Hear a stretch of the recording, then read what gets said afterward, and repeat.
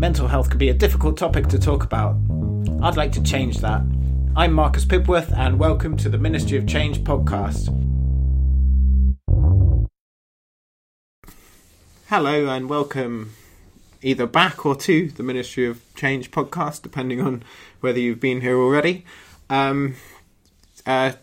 Just before I start, I'd really like to sort of thank all the people that have already shared their story, and for all the people that have been listening. I've had such good feedback from both people that have shared and people that have listened, and I know that there are definitely people finding it useful, and I'm really sort of feel real grateful to be able to offer this sort of space for people to share their story, however that may come.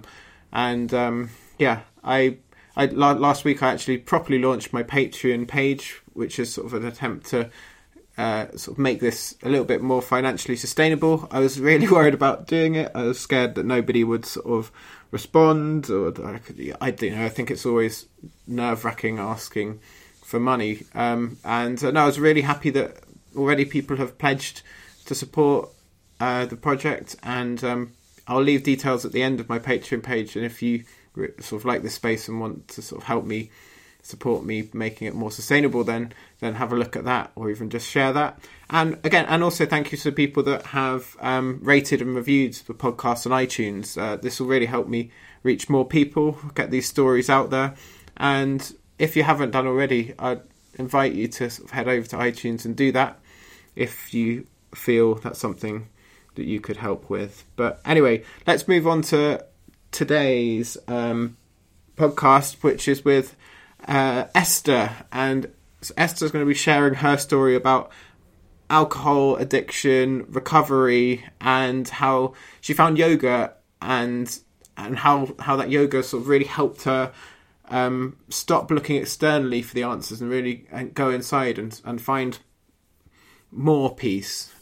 I think it's a story that's really familiar. It's really felt quite close to home for me. I think a lot of people find life very difficult and look externally for the answers, and that can all too easily come in the form of sort of alcohol, drugs, other substances, as they're a way of escaping, a way of providing a little bit of respite from the difficult toil of that life can sometimes feel like. But ultimately, those external things, they don't work. They just damage. They lead to more hurt, and eventually, I think there's a requirement to sort of move away from those external things, however hard that may be, and to go inside. And that's when it starts to get really hard. That's the hard bit, but that's the bit that if you can really push through that, I really believe you can sort of transform yourself. But it's not an easy journey.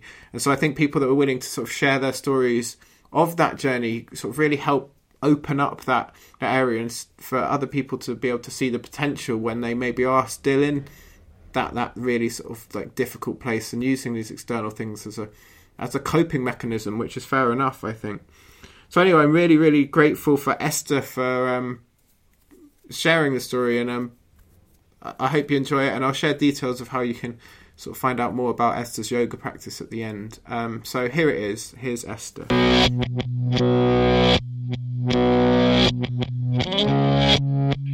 So for most of my life, when I was growing up and into my adulthood, I had a very real sense of not really belonging, not really fitting, not really knowing who I was or who I was supposed to be. And this is a feeling that I had since childhood, that I didn't really feel like I belonged where I live. I didn't really feel like I knew anything about what was expected of me or who I actually was at my core.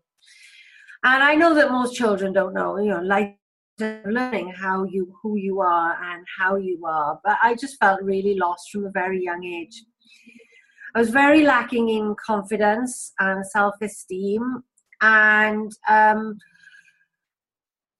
sort of sought that in other people. If people liked me, then I must be okay. And when people didn't like me, I took that as a real, not just that they didn't like me, but there was something wrong with me. If one particular person didn't like me, then there had to be something wrong with me as a person.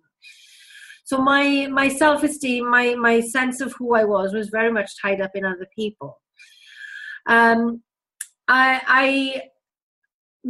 was raised in going to church and having faith in God. And then when I was about 12, I lost that quite spectacularly and very suddenly.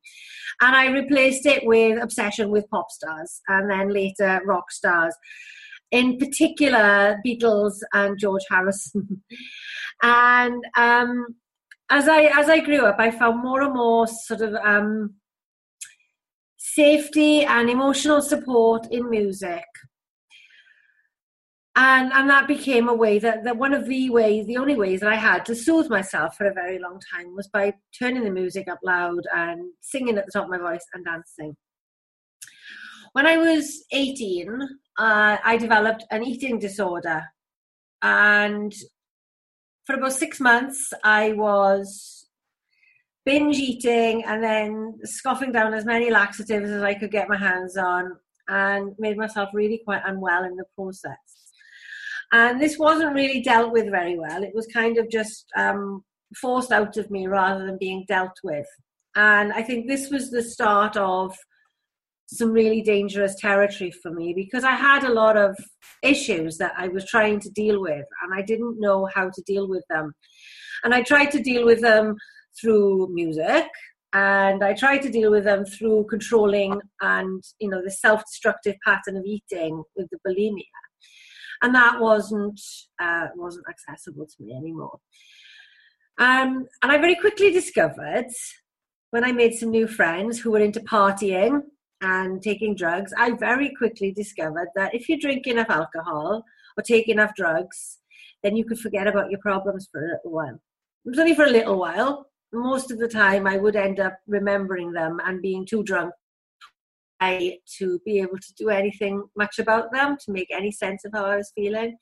But there was this discovery that I could find oblivion, and I spent a lot of time then seeking oblivion. I didn't like who I was. I didn't like how I felt.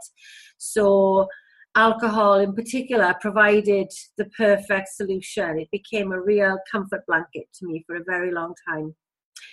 So that from about the age of 20, at the age of 20, my life fell apart quite catastrophically. And I immersed myself really deeply in alcohol. I started drinking on my own, but mostly drinking to excess with friends. But started drinking on my own quite a bit. That pattern of behaviour carried on for the next 20 years with me drinking increasing amounts of alcohol on my own. My tolerance would go up, and I would find that I would be drinking 6 to 8 cans of cider a night. A bottle of wine would go quite easily, sometimes a bottle and a half of wine. I just drank a lot, an awful lot, far more than is even remotely healthy. And this was my only coping strategy. Alcohol, cigarettes, and marijuana in particular were my only coping strategies that I had in life. I made sure that all my friends were drinkers. If somebody didn't like getting drunk, I couldn't be friends with them. I couldn't understand them. I couldn't connect with them, and they probably wouldn't have liked me anyway. So I became very comfortable in this space where binge drinking, excessive drinking, taking drugs, smoking were all completely normal. So I didn't even really see that there was a problem. I knew that not everybody would get into such a mess as I did, that people would remember things that I wouldn't remember, and that people didn't seem to be drinking on their own the way I was doing. And I know I didn't tell my friends that I was doing that, so maybe they were, maybe they do still, I don't know. But I kind of knew that I was doing harm to myself, but I didn't really know that there was any other solution. Drinking was just normal. It was part of my everyday living. And I was never one of these people that could just have a glass of wine. I couldn't see the point of drinking alcohol if you weren't going to get yourself very, very drunk. May as well have a cup of tea. So I did this. This was my way of living for 20 years. When my brother died in 2005, so when I was 32, And I remember in the week leading up to his death, I remember he was in a coma, and I remember thinking to myself, I mustn't start drinking in the day. And I had this knowledge that if I started drinking in the day, I would probably never emerge. And it's really weird to look back at that now, because I had this awareness that I had a drinking problem, but I never really articulated that. I just knew that I couldn't risk going down a path that I could see myself very easily going down. I didn't even realize I was already on that path. It's just that I managed to stop myself kind of getting in a taxi to rush to the finish line of that path, I suppose. So that was 12, 13 years ago. It was a long time now. And it still surprises me now that I was never able to make that link once I emerged from the shock, that I didn't do something about my drinking. But I managed not to start drinking during the day when my brother was in a coma and then died. And I did drink an awful lot, but I managed to not go down that dark alley. But I did carry on drinking. But at the same time, well, a little while after my brother died, I started going walking. I started going for walks, long walks, with my mother, and started to really enjoy going out walking. And this became a new passion for me. And more importantly, it became a new coping strategy. If I'd had a bad day at work, or I was just unhappy in general because I was struggling with grieving for my brother, I had a lot of other mental health problems, and I was struggling to cope with the fact that my brother had died. So instead of automatically going to the pub or buying a bottle of wine on the way home, I would put my walking boots on and go for a walk. And, it might only be for an hour. It might be all day if it at the weekend. And that became part of my toolbox. I was still drinking a lot, but there were times when if I wanted to go on a guided walk, for example, that started at 10 o'clock in the morning and I had to drive for an hour to get there on a Saturday, I would stay sober on the Friday night so that I could go and enjoy the walk, but then I would reward myself with drinks when I got home.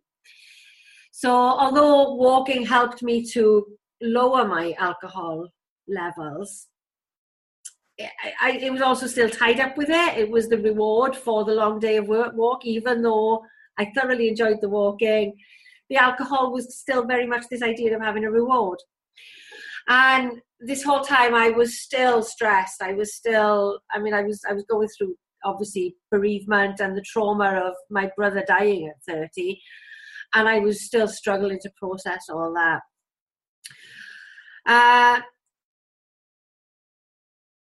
I kind of had my whole life has been lurching from one disaster to the next, one thing to stress me out. And then once I kind of got over that, move on to the next stressful thing. So there's always been this catastrophic, chaotic feeling to my life. And looking back now, I can see how much the drinking was contributing to that. Alcohol, I've learned now, actually raises your cortisol level. It raises your stress level. So if you've got issues with stress and anxiety, which I had, that's going to make that worse. It's a depressant. So if you have depression, alcohol is going to make that worse. And I thought that all the alcohol was helping with all these problems, but it was actually exacerbating them. I suffered terribly from insomnia. Since I was a little girl, I'd struggled to sleep. And I used to use alcohol to help me sleep.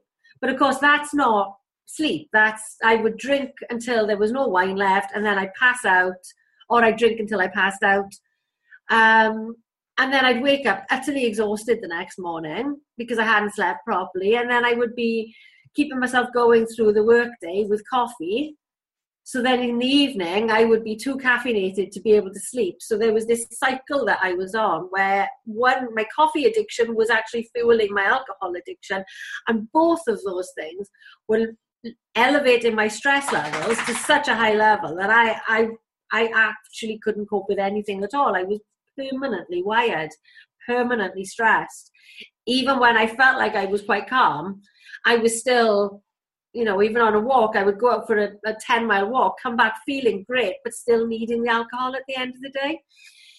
So I lived this way for 20 years. The only time I was able to actually say, right, I'm not drinking at all, was when I was 37. I found myself very unexpectedly pregnant. And because I knew I had caused my body so much damage over the years, drugs, bad eating, alcohol, cigarettes, all that, I knew that my body was in a terrible state. So I decided I wanted to give this baby the best chance, figuring that there might already be a chance that the baby was going to be damaged because of my poor self-care. So I gave up drinking, I gave up smoking immediately, but I couldn't wait to get back to them. Even when I'd gone a year of not drinking and not smoking, it was always just a pause. It was never going to be an end. And I've often thought about that first time I had a drink after having my son. It was like returning to the arms of your long-lost love. It felt like I was going back to my best friend and I was going back home. It felt really, I needed it. I really needed it. I was very unhappy in the relationship I was in as well at the time with my son's father. And I just needed that so much. But 3 years after my son was born, I had what actually turned out to be the hardest year of my life, harder than the year in which my brother died. And my brother died at the end of the year, but that year had been a really good year up until the point where my brother got ill. 2013 was the worst year I've ever experienced. It was just one thing after another. I think of it as like life kind of decided I was going to have to change. Because I had problems at work, my mother got ill, I had problems with my ex, I had all kinds of stuff going on that was just pounding down at me, and I was already struggling to cope with life anyway, and then all of these things just kept hitting me over the head, really making my stress levels higher and higher, and just really reducing my ability to cope with life. And in the August of that year, I reached basically breakdown point. I was almost literally on my knees. I couldn't cope any longer. And I decided I was going to give up my job, which I did in floods of tears. 7 weeks into a new job, I had to phone the HR department in floods of tears and tell them that I couldn't go in. I don't know if they actually understood the words I was saying, but I think they understood the intention. And I just sort of fell into this breakdown, which I think had actually been a long time coming. I think that I needed this breakdown to happen. And it felt almost relief. I felt almost a sense of relief that right now I can just fall apart. I didn't feel like I had to hold everything together anymore. I could just allow myself to fall apart, go crazy for a bit, which I did. I'd made a lot of really strange decisions during that time. But then towards the end of that year, I was thinking about how much yoga helped me. And I'd been doing yoga. I'd been going to yoga classes by this point for about 6 years, 5 or 6 years, I think. No, maybe a bit less than that, but I'm not sure exactly. And I loved it. I loved the way it made my body feel. I didn't like the breathing exercises, but I loved the way it made me feel. But after yoga class, I would still go home and drink a bottle of wine. So there was something missing from my yoga practice, but I knew that it was an important part of my life. And I thought for a long time that I wanted to teach it at some point. And so as the kind of the fog of the breakdown lifted and I started to think, right, I need to actually start thinking about what I'm going to do with my life now, I decided that this would be the perfect opportunity to try and find a teacher training course that I could do. I tried before, but there'd always been some obstacle in the way that had stopped me from doing yoga teacher training. But as I decided that a teacher training course, a brand new teacher training course was starting to be promoted on Facebook. So I contacted this teacher who I'd never met before, and I registered to join her class the following April. And as soon as I made the decision that I was going to do that, it felt like I already started to relax into it. And I decided on New Year's Day of 2014, I decided I was going to stop drinking on my own. Because I knew, no matter how much denial I was in about the extent of my addiction, I knew that drinking on my own was really not good for me. I had a little boy sleeping upstairs and I was getting drunk on the settee downstairs. So I made that decision that I was going to stop drinking on my own. And it was a lot easier than I ever anticipated. I'd never been able to control my drinking at all in the past. I'm quite a rebellious type, even when it's something I want to do. So if I say, you're not going to drink in the week anymore, I'll drink every day that week. That's the way I've always operated. So knowing that I was going to be a yoga teacher helped me to just calm a little bit. And I was able to reduce how much I was drinking. And then when I started doing the yoga teacher training, it basically transformed my entire world. I learned how to breathe properly, which was just so life-changing. It's not the only thing that has helped me to get to recovery, but it was, I think, the biggest factor in my recovery was learning to breathe properly, because it helped me to relax. It helped me to calm the stress, calm my nervous system down. And it helped me to just create a bit of space in my head, to create space in my body, and to just be a bit more present. And all of the things that the yoga teacher training gave me the resilience that I'd never had before, the stress management strategies that I'd always sought in alcohol and drugs. It gave me the ability to be with myself, to be able to look at myself with a bit of compassion instead of criticism, to be able to accept the fact that I'd made a lot of mistakes in my life, that I made a lot of decisions that I wish I hadn't made, and to look at those mistakes with compassion instead of with anger and rage and blame and shame. It helped me in particular to shed a lot of the shame that I felt about the way that my life had gone. Shame is such a toxic emotion that it's really destructive. And Brene Brown talks about shame and how it correlates to addiction, how it correlates to depression and stress and suicide and violence. So to be able to actually work through some of that shame that I felt for mistakes that I'd made in the past was really empowering and really helped with my healing. And halfway through that training, I was able to stop drinking and stop smoking. And I carried on. Obviously, there was still a lot of healing to do. I've done a lot of work on myself through the yoga, and I'm still a work in progress 4 years later, still very much working on myself. But it's just amazing when you think about how something as simple as learning to breathe gave me that peace that I'd been seeking in drink, really. I'd always sort of wanted that comfort blanket of alcohol. But the comfort blanket became, as they tend to, became something that was suffocating me and killing me with, no doubt about it. It was killing me. And I look back now at the person that I used to be. If I've been sober now for 3.5 years, I look back at the person I used to be, and whereas I used to look at myself when I was there, I used to look at myself with such anger and such hatred. I couldn't bear looking at myself in the mirror.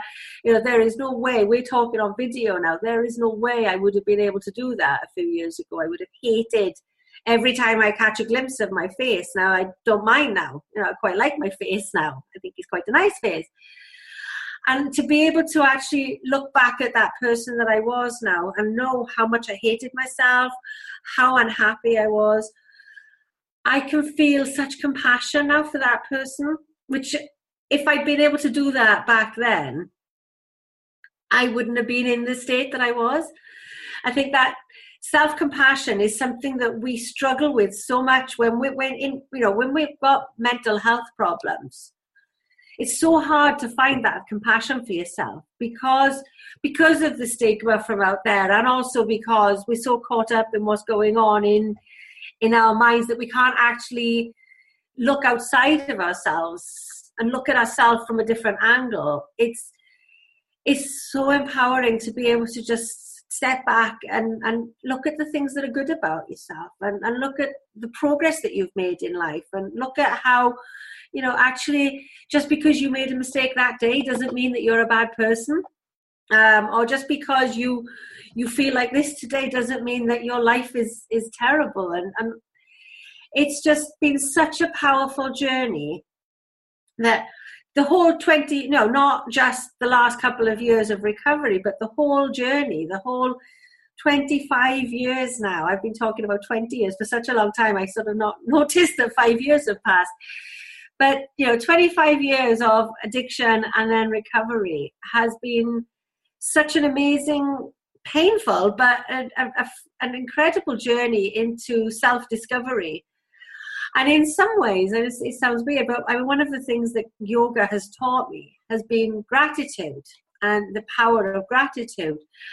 And there's a very big feeling that I have now of actually being grateful for what I went through, because if I'd lived a nice, easy, comfortable life, I would never have done all the soul searching, or I might not have done the soul searching that I've done, because it tends to be, we learn about things, we learn lessons through pain, through difficulties. When things are going well, we don't really stop and evaluate that. But when things are going badly, that's when we tend to look at life and look at ourselves and look at the way things are going and why.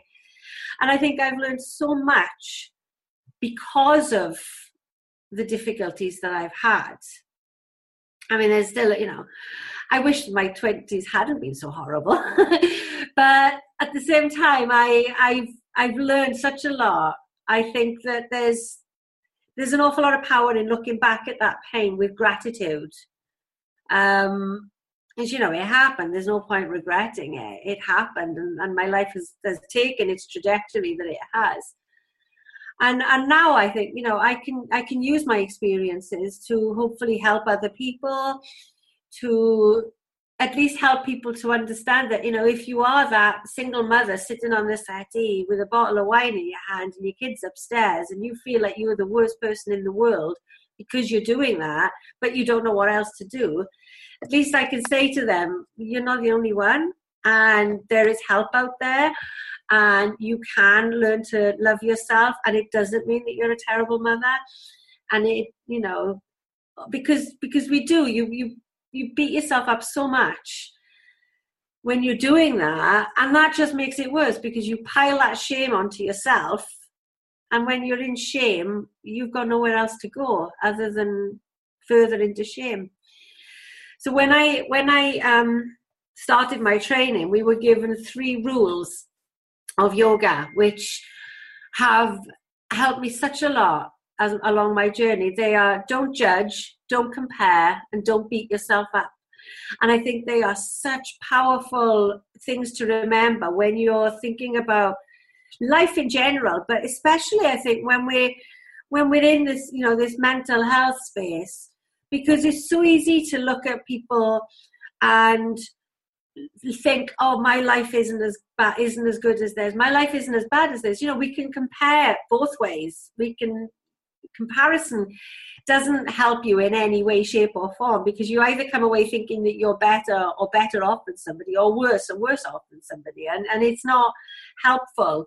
But the beating yourself up one in particular is really good, because, I mean, in addiction is, you make so many mistakes when you're in an addiction. I've let my children down, I've let my family down, I've let myself down, I've let colleagues down, I've made all these terrible mistakes.